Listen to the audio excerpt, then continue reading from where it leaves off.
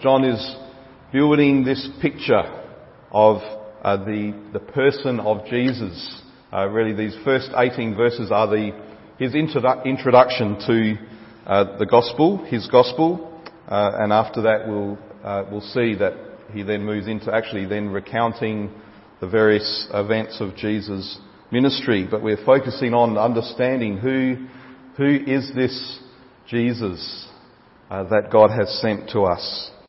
So this morning we're focusing in on verses 9 to 13. I want to draw your attention really to three very important terms in this passage, which we need to make sure we understand clearly and from a biblical perspective, for two reasons. The first is they're phrases or ideas that we may hear used in other religions or other philosophies, but in those belief systems the phrases mean something very different to what they mean in the Bible. The second reason is that they're ideas which we as Christians might sometimes easily misunderstand or not understand, whether that's because we've been influenced by those other philosophies or just because we make some wrong assumptions about their meanings. So the first term is this idea of the true light, which we're told gives light or enlightens everyone. Now the ESV translation here isn't the best, because the word behind that word everyone in the Greek is actually all men or all human beings. The word is anthropos. We get our English word anthropology. It means a human being. It's the same word that's used in verse 4, the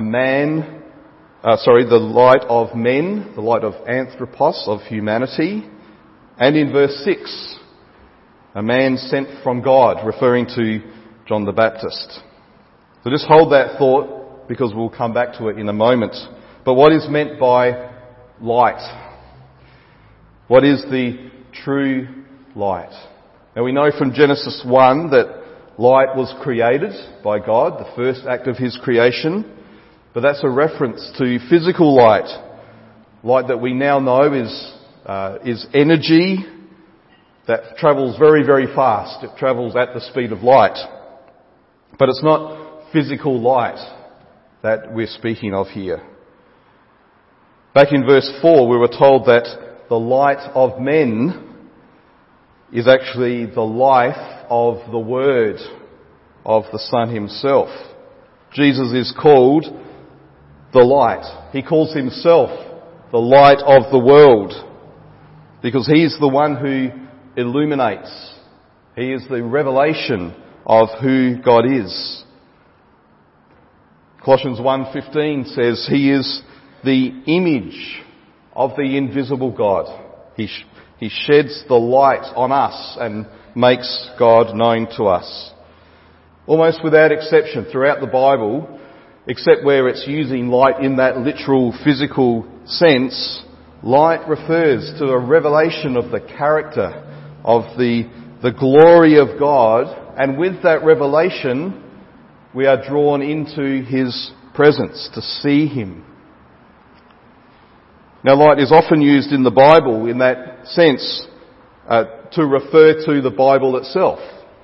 As we know in the famous Psalm 119:105, Your word is a lamp to my feet and a light to my path. God makes something of His glory known through creation, but none of those things in creation, no matter how glorious and wonderful, are enough to enable us to know Him personally.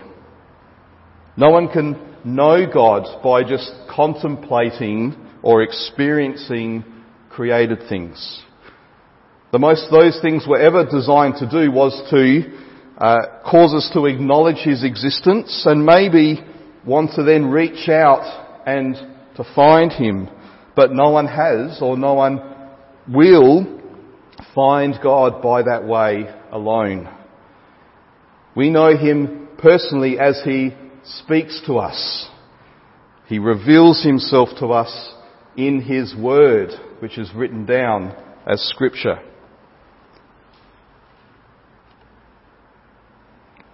Jesus was often very clear on this. He often used the phrase, "It is written." He pointed people to the written Word of God because, as He said, it's in these words that you find eternal life. It's in these words that you will find me. Of course, He is the Word made flesh. He is the clearest revelation of God to humanity. But apart from the time of His earthly ministry, people and we still know Him through what has been written down about Him in the New Testament. We could see the Scriptures as a bit like the lens on the front of a data projector. And interestingly, the data projector up there isn't working, so it's an apt illustration. Without the lens, there's light coming out of sorts, but it's blurry, it's fuzzy, it's unclear. But with the lens focused, the image comes into clear clarity, and we realise that we cannot do without that lens on the projector. In the same way, God makes Himself known in the person of Jesus Christ, and the lens that we need to see that clearly is His Word, the Scriptures. So the true light is Jesus Himself, not an idea about Him, but His living presence mediated to us as the Holy Spirit opens up the words of Scripture to us. And the light that Jesus gives us, it's this full, personal, present knowledge of His Father. The idea that you may hear from other religions, or maybe even from some Christians, is that there's this kind of spiritual light within all people. That we all have a divine spark, which some try to make equivalent to the idea of the image of God in the Bible. But that's a completely wrong and unbiblical idea. In those religions, salvation is when we find the light within us, we fan it into flame, we manage to reach our true potential that's always been there, we just need to realise it. But the Bible tells us that we don't actually have light within ourselves. We are not light. Human beings, apart from Christ, are actually in the darkness of sin and judgment. Jesus says, "This is the judgment. The light has come into the world, but people loved the darkness rather than the light because their works were evil." Not only are we in darkness, darkness is our environment, but there's also darkness within us. Ephesians 5:8 says, "For at one time you were darkness, but now you are light in the Lord." In the Lord. Walk as children of the light. So light only comes to us when we've been rescued from the dominion of darkness and brought into the kingdom of light, the kingdom of the Son. So to say that this light of Christ gives light to everyone or to every human being, it's not actually a statement about the nature of every human being in every place at every time, as if simply by coming into the world Jesus secured the salvation of everyone because they already have light. It doesn't mean every person without exception, but all people without distinction. What I mean by that is this.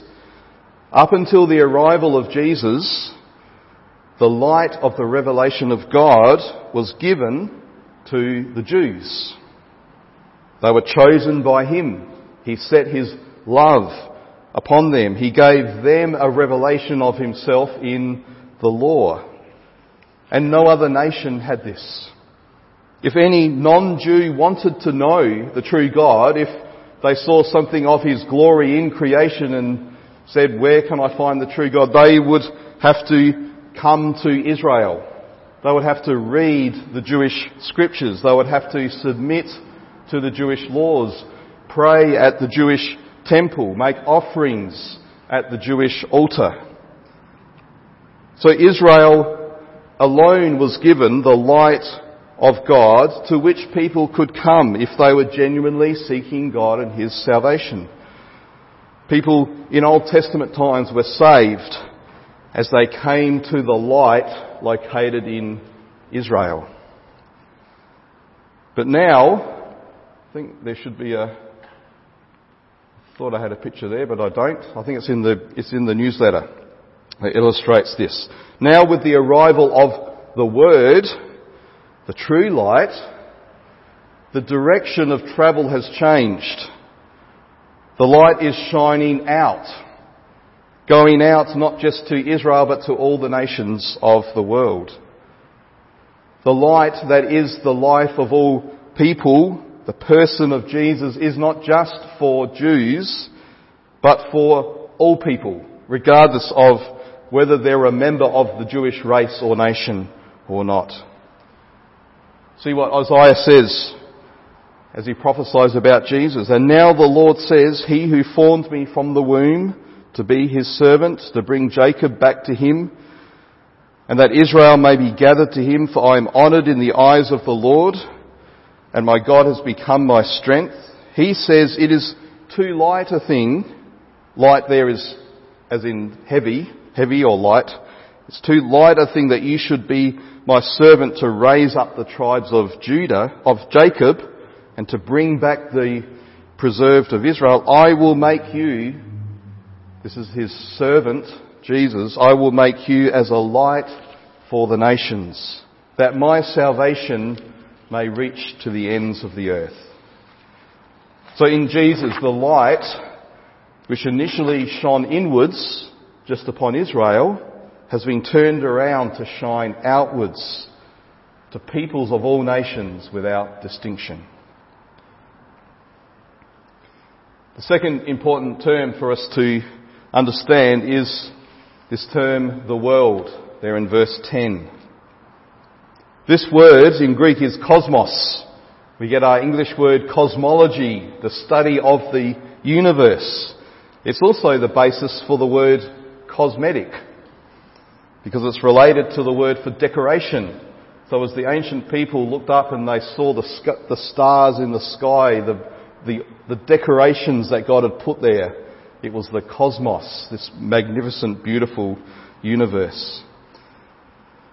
So it's often used to refer to the physical universe, but often in the New Testament, and especially in John's Gospel and his letters, cosmos refers to the world of humanity, the specifically human dimension of the universe, with all of our systems and cultures and nations. So when verse 9 says that He, the true light, was coming into the world, it's not referring there to Him coming from heaven into creation. It's not strictly Him as the uncreated eternal God who is spirit, taking on physical created flesh made of atoms and molecules. We'll get to that in verse 14. But it's speaking of Him coming to the world of humanity, coming to us, to be part of us, to be incorporated, not just in our biological human nature, but all that it means to be a human being, living in community with all of the systems, all of the things around us that makes us human beyond just our biological makeup. Your humanity is more than just the cells and the chemical processes and your psychological makeup. You're a member of the human race.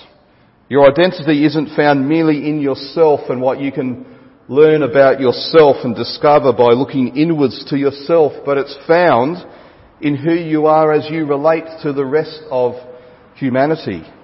Both those in close proximity to you, those with whom you have personal relationships, and with all of those who make up the big picture of humanity, of society and culture and nationality, all of those things of which we're a part.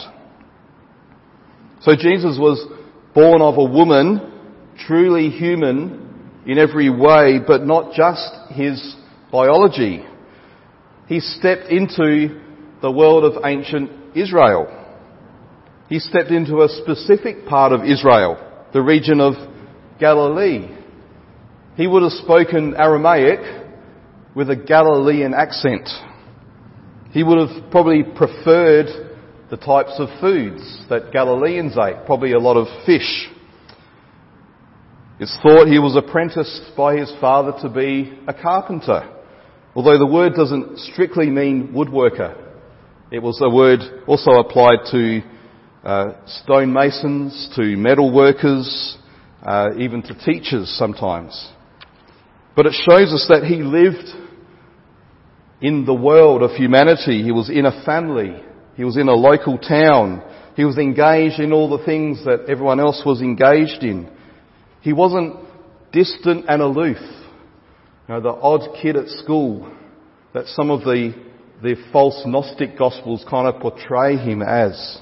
No, he was fully immersed in the world of humanity. So see what verse 10 then tells us about the world. Firstly, the world was made through him. And we saw earlier that phrase, through him, in referring to the creation of all things, means not merely he was the instrument through which the Father created everything, but that everything was created to be in relationship with him, for him to dwell in them and they in him. Their very existence depends on him, and his glory infuses and shines out of them. Well, this same loving, relational, creative power at creation was also at work when he formed humanity. As Paul says in Acts 17, he made from one man every nation of mankind, the world, to live on the face of the earth, having determined allotted periods and boundaries of their dwelling place, that they should seek God and perhaps feel their way towards him. Yet he's actually not far from each one of us. The nations that make us humanity, they've been made by God the Father through the Son. Which makes sense, doesn't it? Because we're told also that the nations have been made for the Son. Psalm 2, 7-8 says, I will tell of the decree. The Lord said to me, you are my Son. Today I have begotten you. Ask of me and I will make the nations your heritage or inheritance and the ends of the earth your possession. So he comes to the world that was made through him and for him, but then we're told, yet the world did not know him. Up until this point, in this passage, everything has been positive, hasn't it? He is the Word, He is the life, He is the light. All things were made through Him. He shines His light and gives life, and He comes to us into the world. But now we're abruptly pulled up and told that the world is not the way it should be. If we were writing this story, just as a made-up story and not a historical account as this is, how would we finish that sentence? I think we would say He came into the world and the world embraced Him and celebrated His arrival and sang songs and declared a public holiday and put up decorations and held pageants and had family gatherings and banquets and gave gifts to one another. No, we're told He came into the world that was made through Him and for Him, and yet the world did not know Him or recognise Him. Now, John may be referring here partly to the obscurity of His birth, born to a poor family in the back blocks of Galilee, in a region of the world that was completely unknown to most of the world's population. Today we can know exactly what's happening on the other side of the globe within seconds of it happening, thanks to the internet, social media. But back then, can you imagine it? They didn't even have email. There was that obscurity to Jesus' birth, but I think he's saying more than people were just ignorant of his birth. He's saying that the world into which he came was a world that already did not know him as the light, the Word, the Creator, the source of their life. Even though, as we've just heard, he is not far from each one of us, the world has shut him out, refused to acknowledge him, despite the fact that his glory is displayed in creation, despite the fact that his moral truth is felt in our consciences. The point here is not so much that the world didn't recognise him when he came, but that he came into a world that already did not know him. This is a world that ever since Adam and Eve has turned its back on God, and so our minds have become futile in our thinking and our hearts darkened and foolish. The reason the world's in darkness, as we saw in Ephesians 5, is because every member of the world is darkness themselves. The darkness of the world it's not a spiritual power over us to which we are victims. It's a system that is dark because we are part of it. Each one of us, as a sinner, makes our own special, unique contribution to the darkness of this world. You may have heard the saying, this world is a better place because you're in it. A wonderful sentiment, but it's only partly true.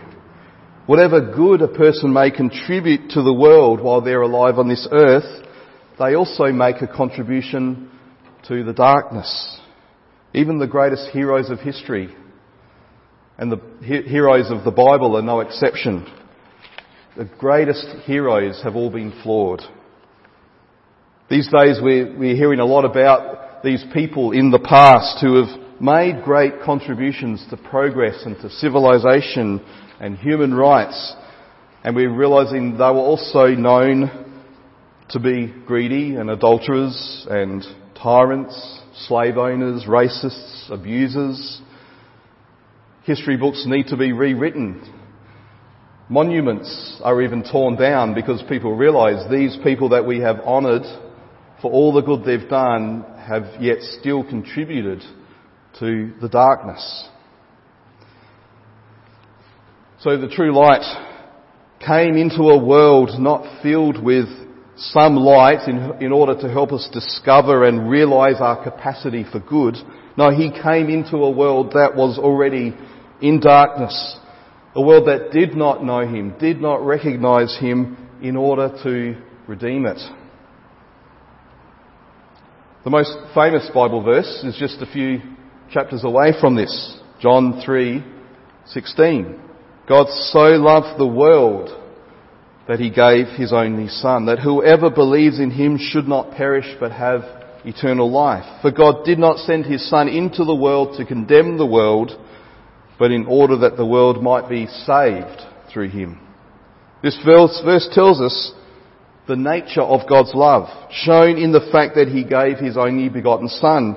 But it's not saying that God's love is so big that it reaches to the whole world, because world here isn't referring to the size or number of people, the physical dimensions. It's not talking about the extent or the breadth of his love, but it's talking about the nature of his love.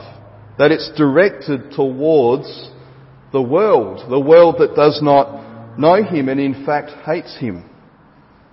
The wonder of God's love isn't just that he has the capacity to love lots and lots of people, but that he has the capacity and the intention to love his enemies.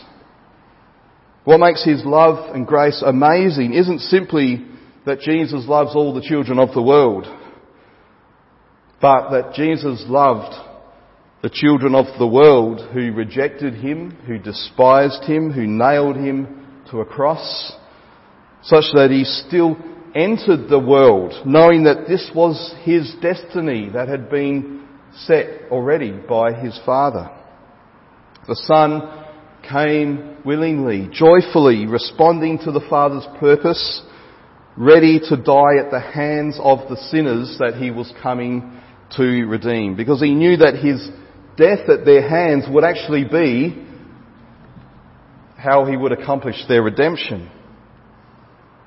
He came to us who were already under his righteous wrath, and on many occasions Jesus pronounced the judgment that we deserve, and then he stepped into and under that wrath to bear it in our place, to remove it from us. And it wasn't just a backup plan, it wasn't just a last minute thing because things went wrong. This was all the predetermined plan of God from eternity. What great love has God bestowed upon the world, that he determined from the very beginning that we as his creatures would not know him just as the Creator who made us, but as the God who came and died for us. The average person might say they believe in a Creator God, but are they willing to believe in a crucified God? We can't truly say God is love until we've seen God hanging on a cross, plunged into the darkness of our sin and death. When the sun went out for 3 hours just before Jesus' death, that was a picture of the spiritual darkness that he had come and immersed himself into. And the timing of his resurrection, the moment of sunrise, was a picture of the deliverance that he gives, taking people out of darkness into his light through the forgiveness of sins. Now, we don't have time to go into great depth into verse 11, but what John's showing here is a point that Jesus makes repeatedly through John's Gospel. That the people whom we think would be the most likely to receive him, they were no different, no better than the rest of the world. They were his own, referring to the fact that the Jews were God's chosen people. For 2,000 years since the promise to Abraham, they'd lived with this constant affirmation, I am the Lord your God, you are my people, my dwelling place is with you and among you. The Lord calls Israel his son, his treasured possession, his bride. Yet when he comes to them, they don't receive him. John's saying here in essence what Paul says in the opening chapters of Romans. In Romans, Paul speaks about the sin and immorality of the world, and then he turns to the self-righteous Jew who was nodding and pointing the finger and says, but you're just like them. There is no distinction. All have sinned and fall short of the glory of God. Even those who outwardly appear to be godly and righteous still have an evil heart that needs to be redeemed by the blood of Christ. So we must avoid ever thinking, and I've heard this expressed, that if Jesus had come today to Australia instead of first century Israel, we wouldn't have treated him so badly. We wouldn't have crucified him. Don't ever be fooled into thinking that the reason Christmas is such a wonderful time of the year, the reason why even non-believers celebrate and have a sense of joy and goodwill, is because we've somehow become better in ourselves, more able to show love and compassion and acceptance. Those things are only our experience today because he came in first century Israel. And the gospel has been proclaimed and taught among us for 2,000 years. So those values that come out of the gospel are ingrained in our culture. We wouldn't be extolling those virtues if he had not come. And if he had come now instead of then, be sure of this, we would crucify him. But see how the promise that comes with the gospel, verses 12 and 13, it isn't about values or virtues or good behaviour. Jesus didn't come to make us good. He came in order that we might become children of God. I'll pick this up a lot more next week. But we need to see that Jesus didn't come to bring a moral revolution. Or as the carol says, surely he taught us to love one another. He came to bring reconciliation, to restore a relationship so that we might be children of the Father. Note that it says that those who receive him and believe in his name are given the right to become children of God. Some older versions of the Bible say power. But this word isn't speaking about our ability, as if we could ever, by our own power, make ourselves children of God. Just as in natural birth, we don't contribute to it. We have the phrase, she gave birth to a child, because the mother is the one who does all the work. Get ready, Lena. The child is just born. So too with spiritual birth. The work is all God's. So this word right doesn't speak of ability, it speaks of status. A status given to us by the Father who says, I'm adopting you as my child. I'm promising and guaranteeing you an inheritance. So look to my Son and receive all that he's done for you on your behalf. Put your trust in him, in his name, because by being made one with him, you will be made my child. And there's the third important term we need to understand, this idea of in his name. We've recently seen in the book of Revelation that the name of Jesus is significant, as is the name of God. God's name isn't just an identifier to distinguish him from other gods. That's normally how we use our names. God's name is a statement about who he is in his essential nature, his entirety of being. He is the I am. I am who I am tells us that he's the eternal one, absolutely sovereign over all, to whom all creatures must bow. So to know God's name is to know him. And so too with Jesus. Jesus' name means all that Jesus is and all that he has to give us.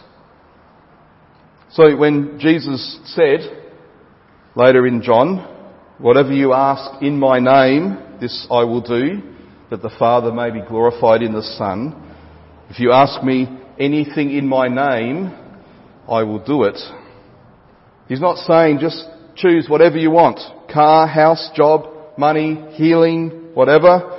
And as long as you tack on the words at the end, in Jesus' name, in your prayer, then his name will work like a magic power and cause it to happen. No. We should think of it more like a title deed that has Jesus' name at the top. And a list then of everything he is and everything he has to give to his precious bride, his beloved bride. His name is all that he is and all that he has to give. Life, light, peace, hope, joy, the forgiveness of sins, the assurance of eternal life, the Holy Spirit, entrance into the Father's family, an inheritance, the ability to love as he has first loved us. The list could go on and on about the things in the storehouse of the riches of Christ. He's saying, ask anything of those things, everything that I've died and risen in order to make freely available to you, including my very self. Ask for any of that and I'll do it. Because that's why I have those things. That's why I came. So what does it mean then to believe in his name? It can't be just intellectual belief that he lived and died and rose again. A lot of people claim to believe that, but there's no evidence in their lives that they know it in their hearts. Well, John helps us understand by what it means by telling us that it is those who receive him. Not receive from him, receive him. Everything that is in his name we are to receive, and to receive is to acknowledge that it's a gift, freely given, not on the basis of our goodness, but on the basis of his grace. If you give your gifts to people this Christmas and the recipients say, "Dear, thank you, I deserve this because of how nice I've been to you this year," it wouldn't be a gift. It would be a payment. And you'd probably feel insulted that they think they've earned your generosity. Jesus is the lavish, extravagant generosity of God to us. He gives us everything that is in his name so that everything that's his becomes ours. We're adopted into his family, and we're so secure in that adoption that it's exactly as if we had been born into that family. So, will you receive all that is in Jesus' name for you this Christmas? And as the Holy Spirit opens people's hearts to be willing to talk and discuss the story of Christmas, will you be ready to offer this gift, to invite people to come in to receive this abundant grace and this goodness of the Father that we have in Jesus? Let's pray.